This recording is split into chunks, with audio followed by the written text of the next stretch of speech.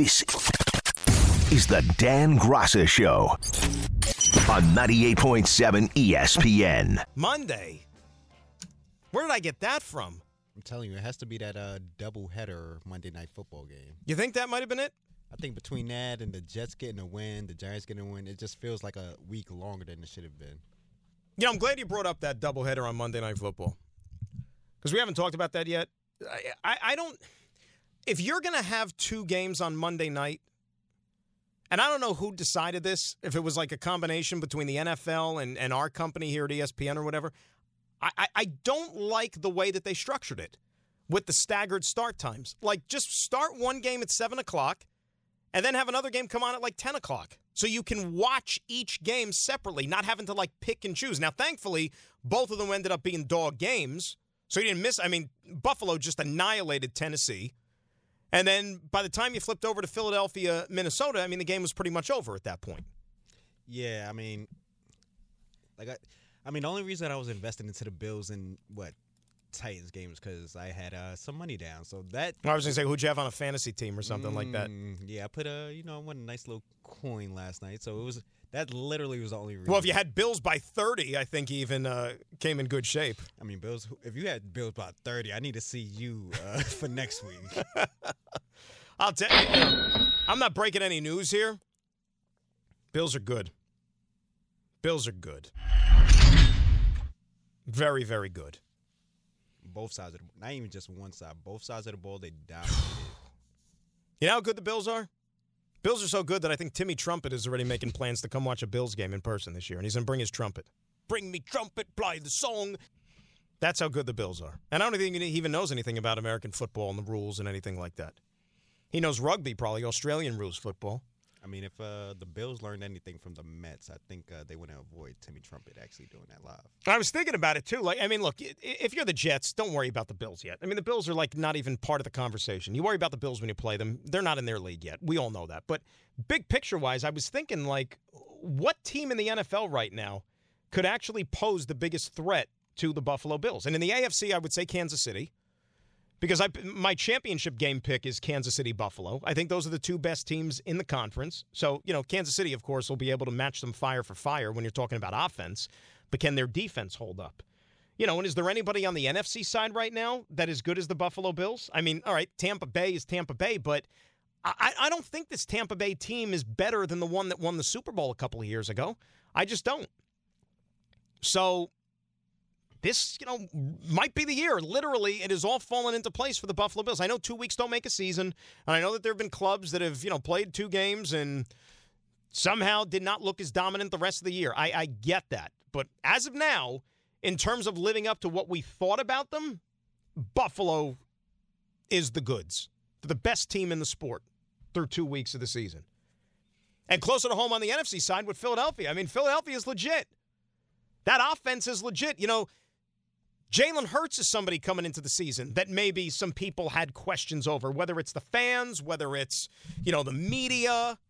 Can he be the long-term answer? Because remember, Philadelphia's got draft capital. They got multiple first-rounders next year to where if they don't like what they see from the quarterback, they're going to go out there and draft somebody and bring in the successor. But why the hell should you the way things are going now? Right? And I know things can change. But maybe Jalen Hurts turns out he is the real deal. And maybe he's getting better with more experience as his time as a starting quarterback in the league. Who knows? But Philadelphia is benefiting right now. And the Giants, because I was talking about it earlier with Andrew Gunling, who, of course, is a big Philadelphia fan. And I was like, when did they play the Giants? Giants and Eagles don't play each other until December. That's week, 17, week 14. Philadelphia comes to MetLife Stadium on December the 11th. And then the Giants and Eagles play the season finale on January the 8th in Philadelphia. Can you imagine? Let's get crazy for a little bit. You want to get crazy? Prince got crazy once. Let's go crazy, right? That's what we're going to do here. Imagine on January the 8th, the Giants need that game to make the playoffs as a wild card. And Philadelphia already has the division locked up. They already have seeding locked up. And they rest their guys. And the Giants go into that game needing a win, means nothing for Philadelphia, and maybe Philadelphia lies down. Would they actually do that for the Giants? They didn't do that to help the Giants a couple of years ago in the Nate Sudfeld disaster. Giants fans would never forget. Remember that? Nate Sudfeld? Never forgive them. Never forgive them. I hate them to this day. But that was a different regime. Remember, different coaching staff, I should say. Doug Peterson was the coach then. Now this is a Nick Sirianni vehicle. I mean, look, we are just totally looking way ahead of things right now. I mean, so much has to happen between now and then. But why not? I think Philadelphia will comfortably win this division. I don't think it's going to go down to like the final couple of weeks. I think they're the best team. I thought they were the best team before we kicked off. I still think they're the best team. And they might even be getting better. They're good, man. You know, I don't know what it's going to take for people to go all in and believe in Jalen Hurts. But I'm starting to believe a little bit more with each passing week. Seriously. You know, they got weapons. He knows how to get them the football. He's versatile. He can make plays with his legs and his arm. And he's a good fit for this offense more than anything else. If he's a good fit for the system, that'll take you a long way. 800-919-3776. That is the telephone number. So we didn't really learn a heck of a lot on Monday Night Football last night other than the fact that Bills are good, Eagles are good, Kirk Cousins still can't get it done in prime time, which is why I never am going to believe in the Vikings. And I'd been saying that the Malik Willis era in Tennessee could happen by November the latest. I thought might want to move up that schedule a little bit more. Might even be before. Because, you know what the problem that Tennessee has right now? Well, twofold. Number one, Ryan Tannehill's not getting it done. Ryan Tannehill's not getting it done. Why? Because Derrick Henry is not running the ball like we're used to seeing from Derrick Henry. Derrick Henry is not taking over football games yet. So if Henry is not doing his thing, how are you going to ask somebody like Ryan Tannehill to win you football games? They're supposed to go hand in hand. One helps the other. And therefore, you go to Malik Willis. I'd like to see it. 800-919-3776. That is the telephone number. Let's say hi to Goldie. He's in New Jersey. Up next, Dan Grassa Show. Goldie, how you doing? Hey, Dan. How you doing? I love your show, and I love your opinions generally. Generally? Uh-oh. I'm waiting for the other shoe to drop now. Let's see. I just feel like premature is not the word for discussing giant playoffs. I think it's the funniest thing. They beat the two, worst teams, and they squeaked by playoffs. They're not sniffing the playoffs. They're not, they don't look anything like Philly. They don't even deserve to be on the same field as Philly, right? I'm not a Philly fan. Right. I'm actually a Jet fan. But let's just let the Giants fans enjoy these two wins with playoff talk. That's Cuckooville. It's premature, but you know what? That's what we're here for. That's why we do this. You can have the conversation. Look, I agree with you. They have to show a lot more. But you know what I do know, Goldie?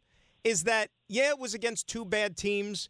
Yeah, it literally almost came down to the final play both games. But last couple of years, Giants would be 0-2 right now instead of 2-0. That's also what I know. No, I agree. And I like that progression. I feel like they're well coached. It seems that way. And Saquon looks like he is back. I mean, he looks back. And as far as the Derrick Henry thing, I think we're also I'm switching to the Titans. Yeah. Sorry, I jump around. Sorry. But I think A.J. Brown is creating a lot of hassles, too. That guy is sneaky amazing. And that takes a lot of pressure off Derrick Henry. And, when you're concentrating on Henry, then Tannehill looked more serviceable, but he looks putrid right now. Derrick Henry has not gotten going, and you give the Giants some credit for that in week number 1. They kept him in check for the most part in that game. And Goldie, thanks for the phone call, my friend. You get back to us. Derrick Henry so far in the first 2 games of the season, the guy's averaging 3 yards a carry. 3 yards a carry. Now remember, he missed time last year with that injury.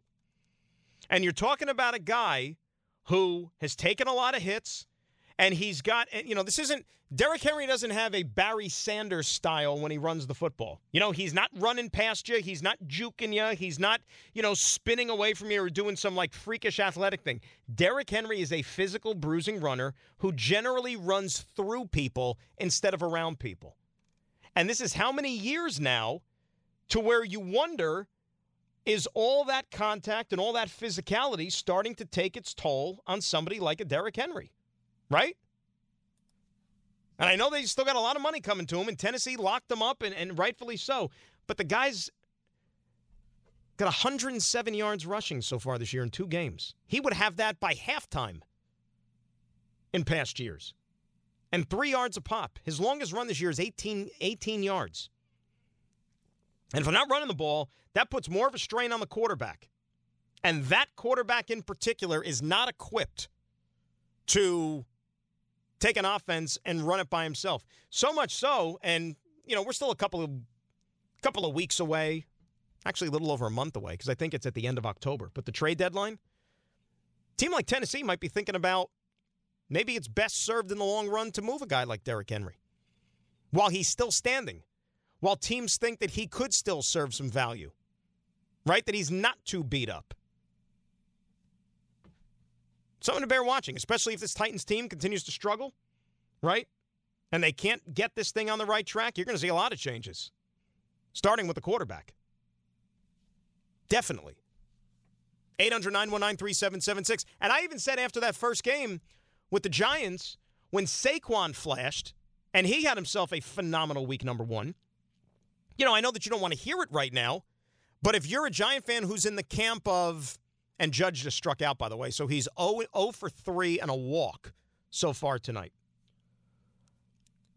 If you're a Giant fan, yeah, you like to see Saquon maybe reverting back to his rookie year form, but you also know that you're faced with a decision at the end of the year, let him walk or try to re-sign him.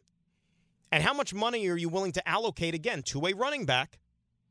So maybe it's in the best interest of the Giants long-term to where if Saquon is playing like superb football for the first 6-7 weeks of the season, maybe you think about trading him as much as maybe you don't want to, and you think that he can help you win this year. For the Giants to really turn this program around and to continue to bring in elite-level talent, and this roster is going to continue to change. What you saw week 1 in 2022, it's going to look nothing like it looks week 1 in 2023. Barkley has a great year, and some team is willing to give up like primo draft choices for him at the deadline. You're Joe Shane. How the hell do you not think about doing that? Right? 800-919-3776, the telephone number. More of your phone calls, plus treat for Knick fans coming up soon, which we'll tell you about. Dan Graca Show, 98.7 ESPN. You're listening to the best of ESPN New York tonight. Judge is 0 for 3 and a walk tonight for the Yankees. So his batting average currently is at .314. Now, as far as the guy he's chasing for that batting title, Luis Arraez of the Minnesota Twins, guess what? He's 0 for 3 tonight. So he's batting .315. Now, Xander Bogaerts is also in the mix. He is 0 for 1 with 3 walks. So currently, as we speak, at 9:20 p.m. Eastern Standard Time, Xander Bogaerts is leading the American League in hitting at .316. Luis Arraez and Aaron Judge are tied for second at .315. So that is the Triple Crown update for the Yankees and for Mr. Judge. Mets, on the other hand, I don't know what's going on with their offense tonight. They can't hit. They only got 1 hit so far, and the Brewers are on to their 3rd pitcher of the night. And the Mets have only managed to get 1 hit. I guess they had a subdued celebration in the clubhouse, but what the hell do they do back at the hotel? What was it, like bachelor party or something? I mean, did they let loose once they got behind closed doors and there were no cameras? Because they're literally playing like they're hungover tonight. It's 4-0 Milwaukee now in the bottom of the 5th. The Carlos Carrasco-Trevor Williams tandem have not exactly kept the Brewers at bay. And you better hope that the Washington Nationals give you some help. Washington has cut into the Atlanta lead. It's 2-1 Braves in the 6th. And the Nats have runners at 2nd and 3rd with 2 outs. We'll see if they can maybe tie it or, dare I say, take a lead. Carl is in Brooklyn. He's up next here on 98.7 ESPN. Carl, how are you? Hey, how are you? Love the show. Thank you, Carl. What's going on? Just wanted to get your thoughts on something. Let's say I'll be safe, I guess. Let's say Judge were to hit 64 or 65 home runs. Let's say 64 home runs, and he gets the Triple Crown. Mm-hmm. And, I mean, he'll probably be MVP, very passable. He's going to be a Gold Glove. Where would you rank his seasons this season in, like, all-time seasons? Like, you think, would you put this as, like, let's say top 3 seasons ever in baseball? I don't know about in baseball, but if you – and you know what? I'll tell probably in the last 20 years it's going to be definitely, I would say, top 3. I think you have to say that because, if you go – you know what the basis is, Carl? Judge it against Miguel Cabrera's Triple Crown season. That year, Miguel Cabrera didn't win a Gold Glove. So Judge will have that going for him. And he didn't break Maris's record either. And he didn't break Maris's record either. So I think that certainly if you just want to stack it up against something like that, I think that's more than worthy. 2012, Cabrera hit 330, 44 home runs, 139 RBIs. And you look at what Judge has done so far this year, he might even be outperforming Miguel Cabrera. Right, but you wouldn't put him up with the best ever. No, I don't think you can because you know what the problem the Judge falls into, Carl? And thank you very much for the phone call. He plays for the wrong organization. And the Nationals leave 2 runners stranded on base, so it's still 2-1 Braves. Judge plays for the wrong organization in the sense that you can't even sit here and, if a Met had the season that Aaron Judge is having this year, you could say this is the greatest season in Mets history by a position player. But Aaron Judge plays for the Yankees. Right? Aaron Judge plays for an organization where when you're talking about like the Mount Rushmores, somebody as celebrated as Derek Jeter isn't even on the Mount Rushmore for the Yankees because it's the Yankees. Ruth, Gehrig, DiMaggio, Mantle will never be displaced. Never. Never, ever, never, ever. So think about some of those seasons and what those guys did. I understand it was a long time ago, but those are immortals. Baseball immortals. And so, Judge, when you compare to what he's going to do this year to what those guys did that came before him, you kind of say, like, oh, well, take a back seat. Because those guys would look at what Judge is doing this year and saying, oh, yeah, whatever. Been there, done that. And it was a different era. It was a different world. I get it, but it just doesn't still stack up to those guys.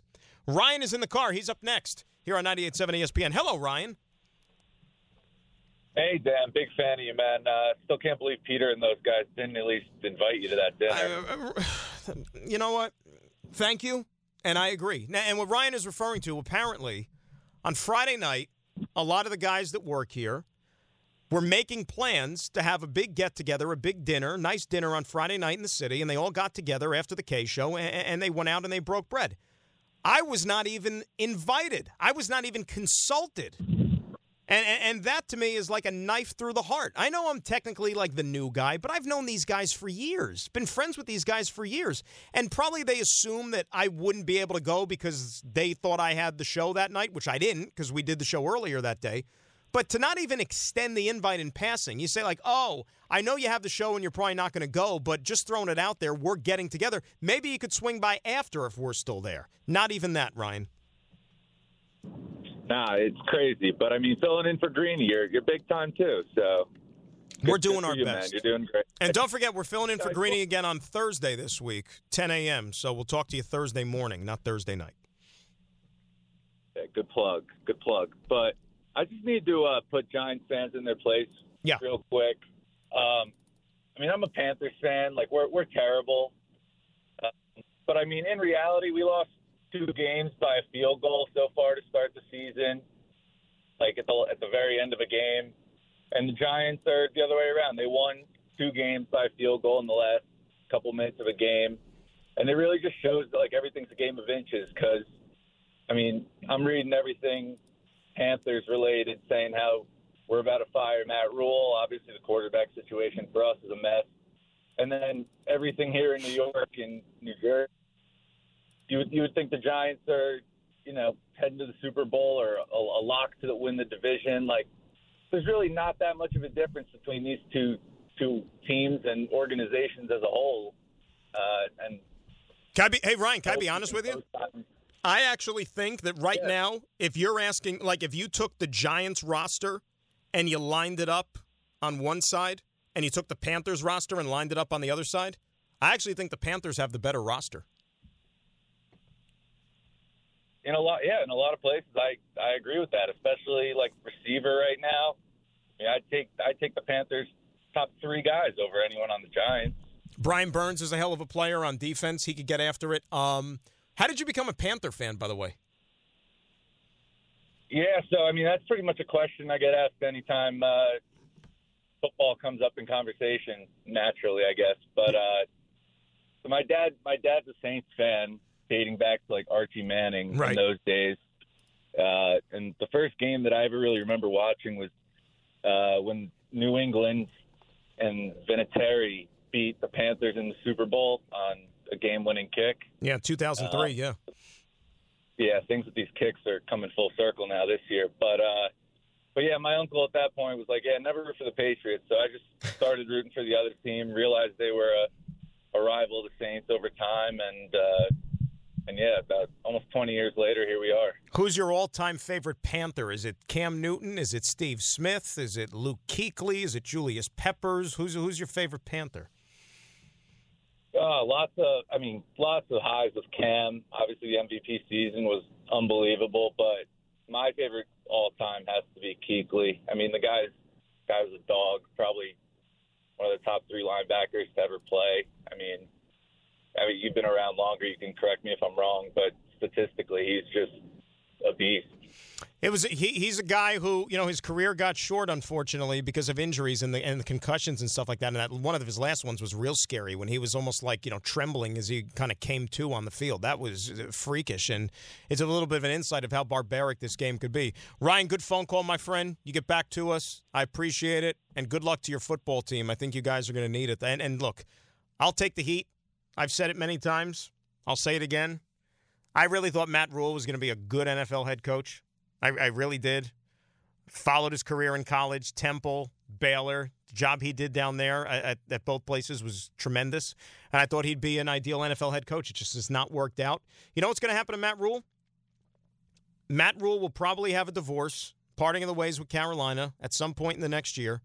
And he's going to go back to college football next season, and he's going to be a terrific college coach again. And he's going to turn around some program that's down on its luck.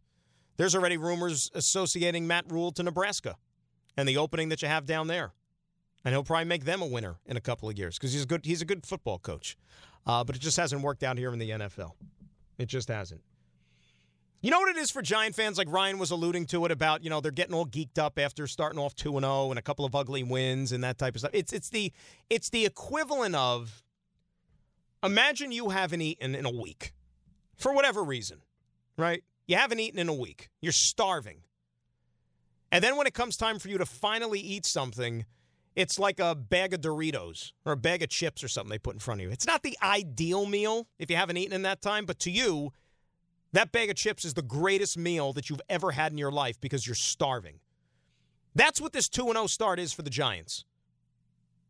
It's a team that has known nothing but despair and disaster for the last handful of years. So to see them thrive and to flirt with prosperity a little bit, even though it's only 2 wins, it's basically that bag of chips after not eating for a week.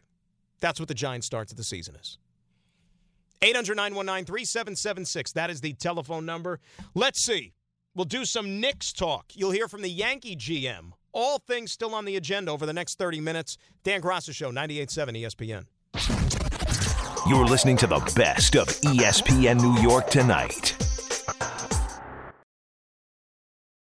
Richard in Manhattan has been holding. He's up next here on 98.7 ESPN. Hello, Richard. Richard, you're with us.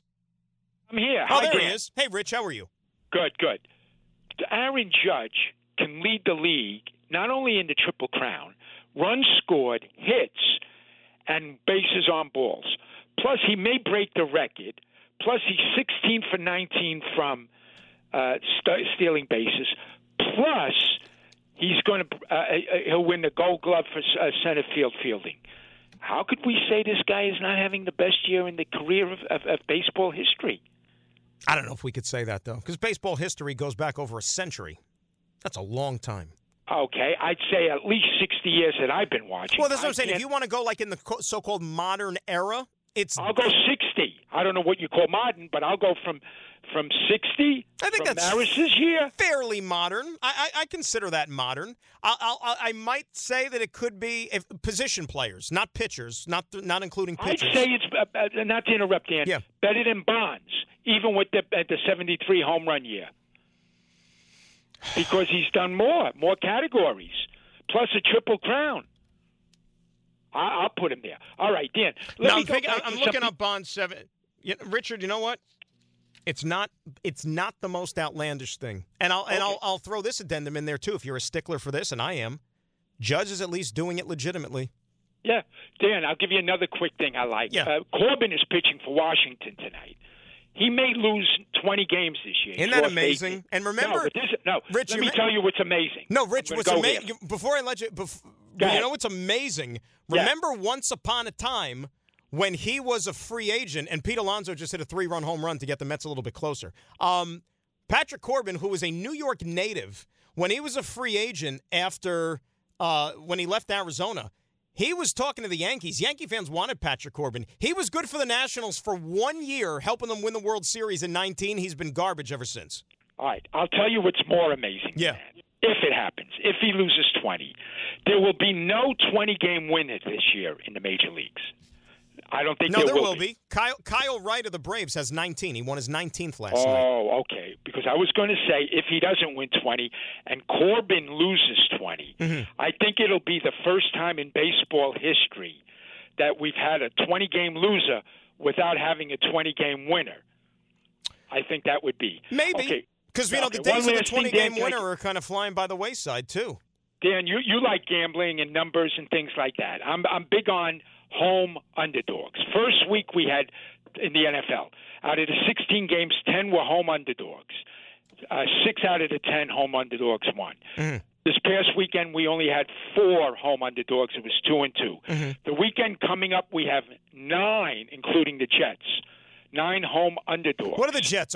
Jets are getting about, 4.5 on Sunday? Whatever. I'm not sure. No, I didn't see it. That's why. I thought. What I mean is, out of the first 48 games, including this week coming up, 48 games, 23 out of the 48, almost 50%, are home underdogs. So I maintain bet the home underdogs all year round. I don't think you can lose. And can I throw one last thing, Dan? Absolutely. The two-point play. You're going to have to – coaches and everyone are going to have to re-examine. First of all, the 1 point after, since they moved it back 10 yards, is no longer 95, 98% successful.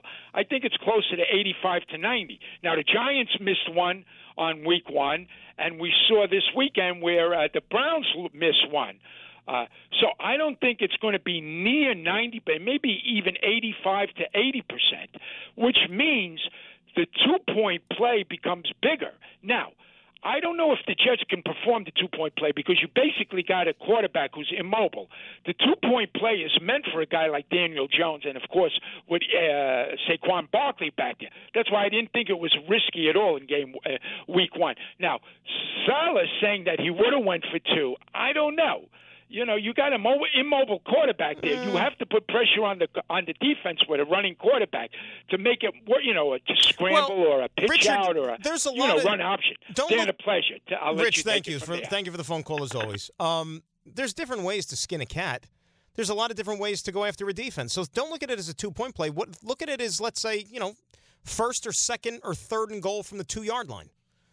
That's how you approach it. Just because Joe Flacco's an immobile quarterback, well, here's your – even though I hate the play,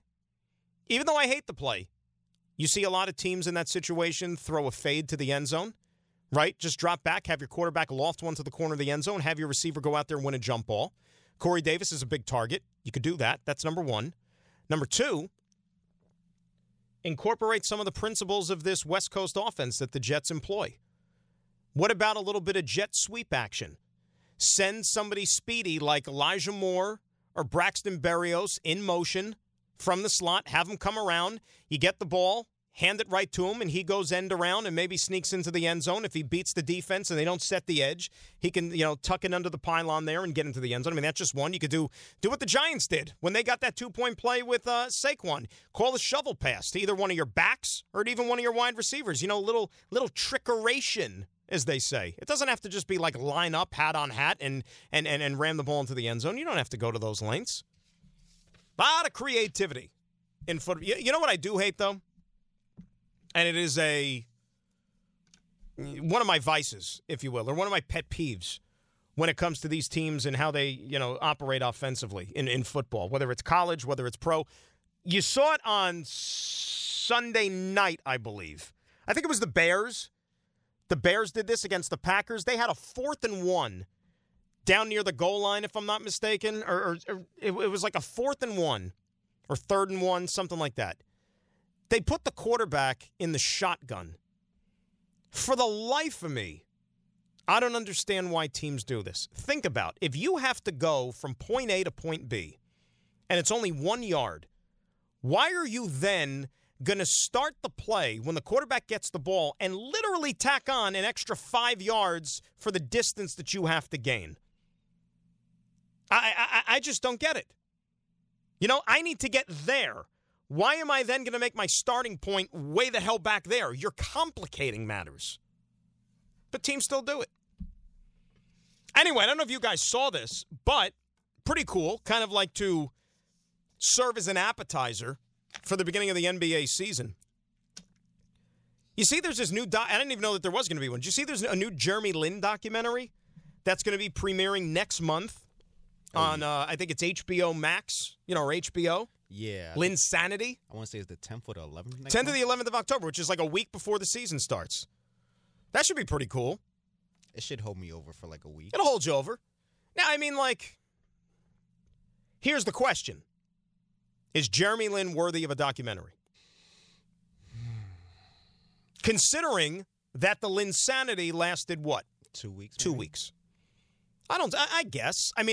As long as it's not like an 8-part episode like the Derek Jeter thing. Oh, no. If it's 8 parts and we're sitting down for 2, I can't do it. But it's got to be only, like an hour and a half maybe or something like that? But I do think that run definitely does deserve some type of insight. For this city specifically. Exactly. It's almost like, you could be a basketball fan. You could be a fan of, the Charlotte Hornets, Houston Rockets, all the other teams that he played. And, just trying to think because he's well-traveled since.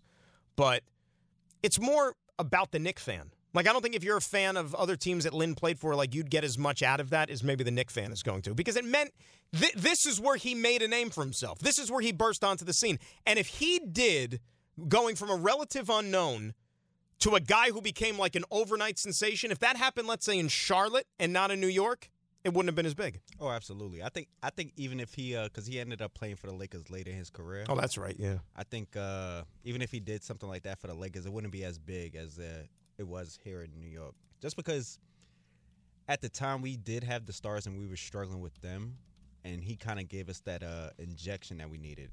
Melo hated Linsanity. Oh, geez. That was he hated it. What a time. Right. He didn't like it.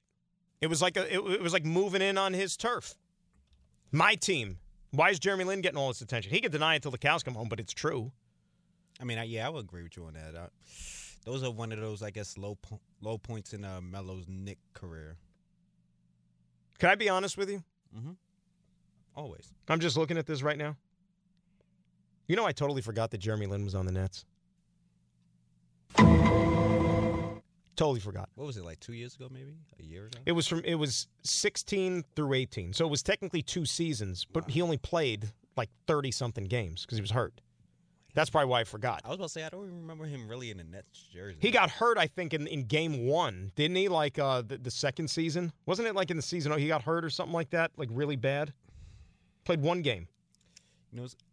I really don't remember him in the Nets jersey. That's what I'm saying. I can remember like in the Rockets, even Hornets and Lakers jersey, but yeah, the Rockets he got paid. Like that, like the Knicks weren't going to necessarily give him what he wanted, and so he went to Houston. He got his money. But and he was already a couple of stops down the road when he went to Brooklyn. How much right now? Tell me the truth. Look at me right now. How much you think Jeremy Lin made in NBA money, his NBA contracts in his career? How much do you think he made? Collectively, I would say he made probably about like 50 million plus. Higher than that, like 75 then, like 100. Lower, 65. 65. That ain't bad. That's not bad for he went undrafted. He was a second round pick. Oh, we know he went to Harvard. Was he drafted? I thought he was let me see. He might have been undrafted. Yeah, undrafted. He was undrafted. So the fact he went undrafted and went... Undrafted, he was sleeping on some dude's couch when he was playing for the Knicks. And $65 million later. Listen, somebody would tell me in 3 years I'll be making $65 million. I would look at them like they're crazy. And you know what? You feel good for a guy like that because let's face it. You know, generally speaking, Harvard graduates, they really can't catch a break in life. You know? They really can't. You go to Harvard, like, you're going to have to struggle. You don't have doors opening up for you if you're a Harvard graduate. You know, you got the short end of the stick, unfortunately. Yeah, he honestly might be the most famous of the Harvard graduates who end up going to the NBA. There ain't many. I'm kidding, of course, but yes, sure. I mean, think about it. This dude, like, even if he didn't play basketball, he might have like gone into business or something to where like he could make $65 million in his like business career with that Harvard diploma. That's crazy. Yeah, that's. Oh, jeez. I cannot wait though. I guess. Yeah, and it'll be here before you know it. It'll be here before you know it. 800-919-3776. Let's say hi to Mike. He's in Queens. He's up next. 98.7 ESPN. Michael, how are you? Good evening, Dan. How are you? Mike, I am great. You tell me what's going on with you this evening. I'll talk about the Jets. They are lucky that they're playing the Bengals who have no offensive line. They have, 12 sacks against them in the first 2 weeks. The Jets might have a fighting chance to pull it off despite last week's miracle. Better to be lucky than good. The Browns gave that game away. The missed punt, not taking a knee to round out the clock, they gave that game away. But the Jets, they may be able to take it against the offensive line this week against the Bengals, maybe against the Steelers. But that's all well and good. We need to see Zach Wilson play, okay, because these wins are good for the record, but it's about Zach Wilson. Right. So we got to see him come back and play. And he'll be back. And I agree, Mike, I agree with you. You know, this season still, now you'd like to win some games, and I thank you for the phone call. It's about knowing at the end of the year definitively, yes or no, is Zach Wilson the quarterback of the future? Is Zach Wilson the guy that is going to take this team to the promised land, which they have not been for over 50 years? And he's sprinkling some W's along the way. Hey, best of both worlds. And I don't get into the whole like lucky, they're lucky this, luck. I mean, you know what? Life is about luck. Life is about opportunity. So why shouldn't sports follow suit? We all know that it was a miracle on Sunday. You're not going to see that again. I mean, if you've been a Jet fan, usually those things happen to the Jets, right? The Jets are on the other side of things. But you're not supposed to complain, and you're not going to give it back. You take it. Because as much as you feel that Cleveland kept the door open and allowed a crazy, improbable comeback to ensue, the Jets still had to take advantage of the chance. They had to make all those plays, right? Flacco had to hit Corey Davis wide open instead of, he could have easily thrown it over his head. How many times do we see that in a football game where a receiver's wide open streaking down the field and the quarterback overshoots him? Right?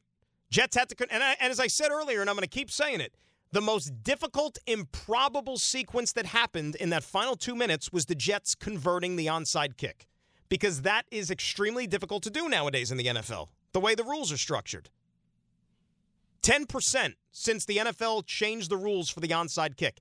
10% of onside kicks have been recovered by the kicking team. It's difficult. But you know what? You don't think about those things. Because I guarantee you, when I'm sitting there at MetLife Stadium on Sunday in the Coaches Club with Greg Buttle, and Nick Mangold will be on with us too. Nick Mangold's going into the Ring of Honor this week at halftime. So we'll have Nick on in the pregame show. When we're sitting there doing the show, we're not going to be thinking about Cleveland. We're not going to be thinking about like what happened and how lucky they got. And they had no business winning that game. I mean, that's immaterial at that point. It's all about how do you get another one? Because if they really are going to be good, and if they are going to start to change the culture of this football team, it's about stringing wins together. Not just win one and then lose 2 or 3 in a row, like has been the trend with this team. Win back-to-back games. You know what the funny thing is? In 2020, when they only won 2 games, they won them back-to-back. Remember, they went out to L.A., they beat the Rams because the Rams were sleepwalking for the first half, and then they came back that next week to play the Cleveland Browns, ironically enough, and the Browns were missing like all of their wide receivers who came down with COVID that morning or something like that, or a couple of days before the game. So like Baker Mayfield, they had like brand new wide receivers that Cleveland signed off the street because they had to field a roster that day.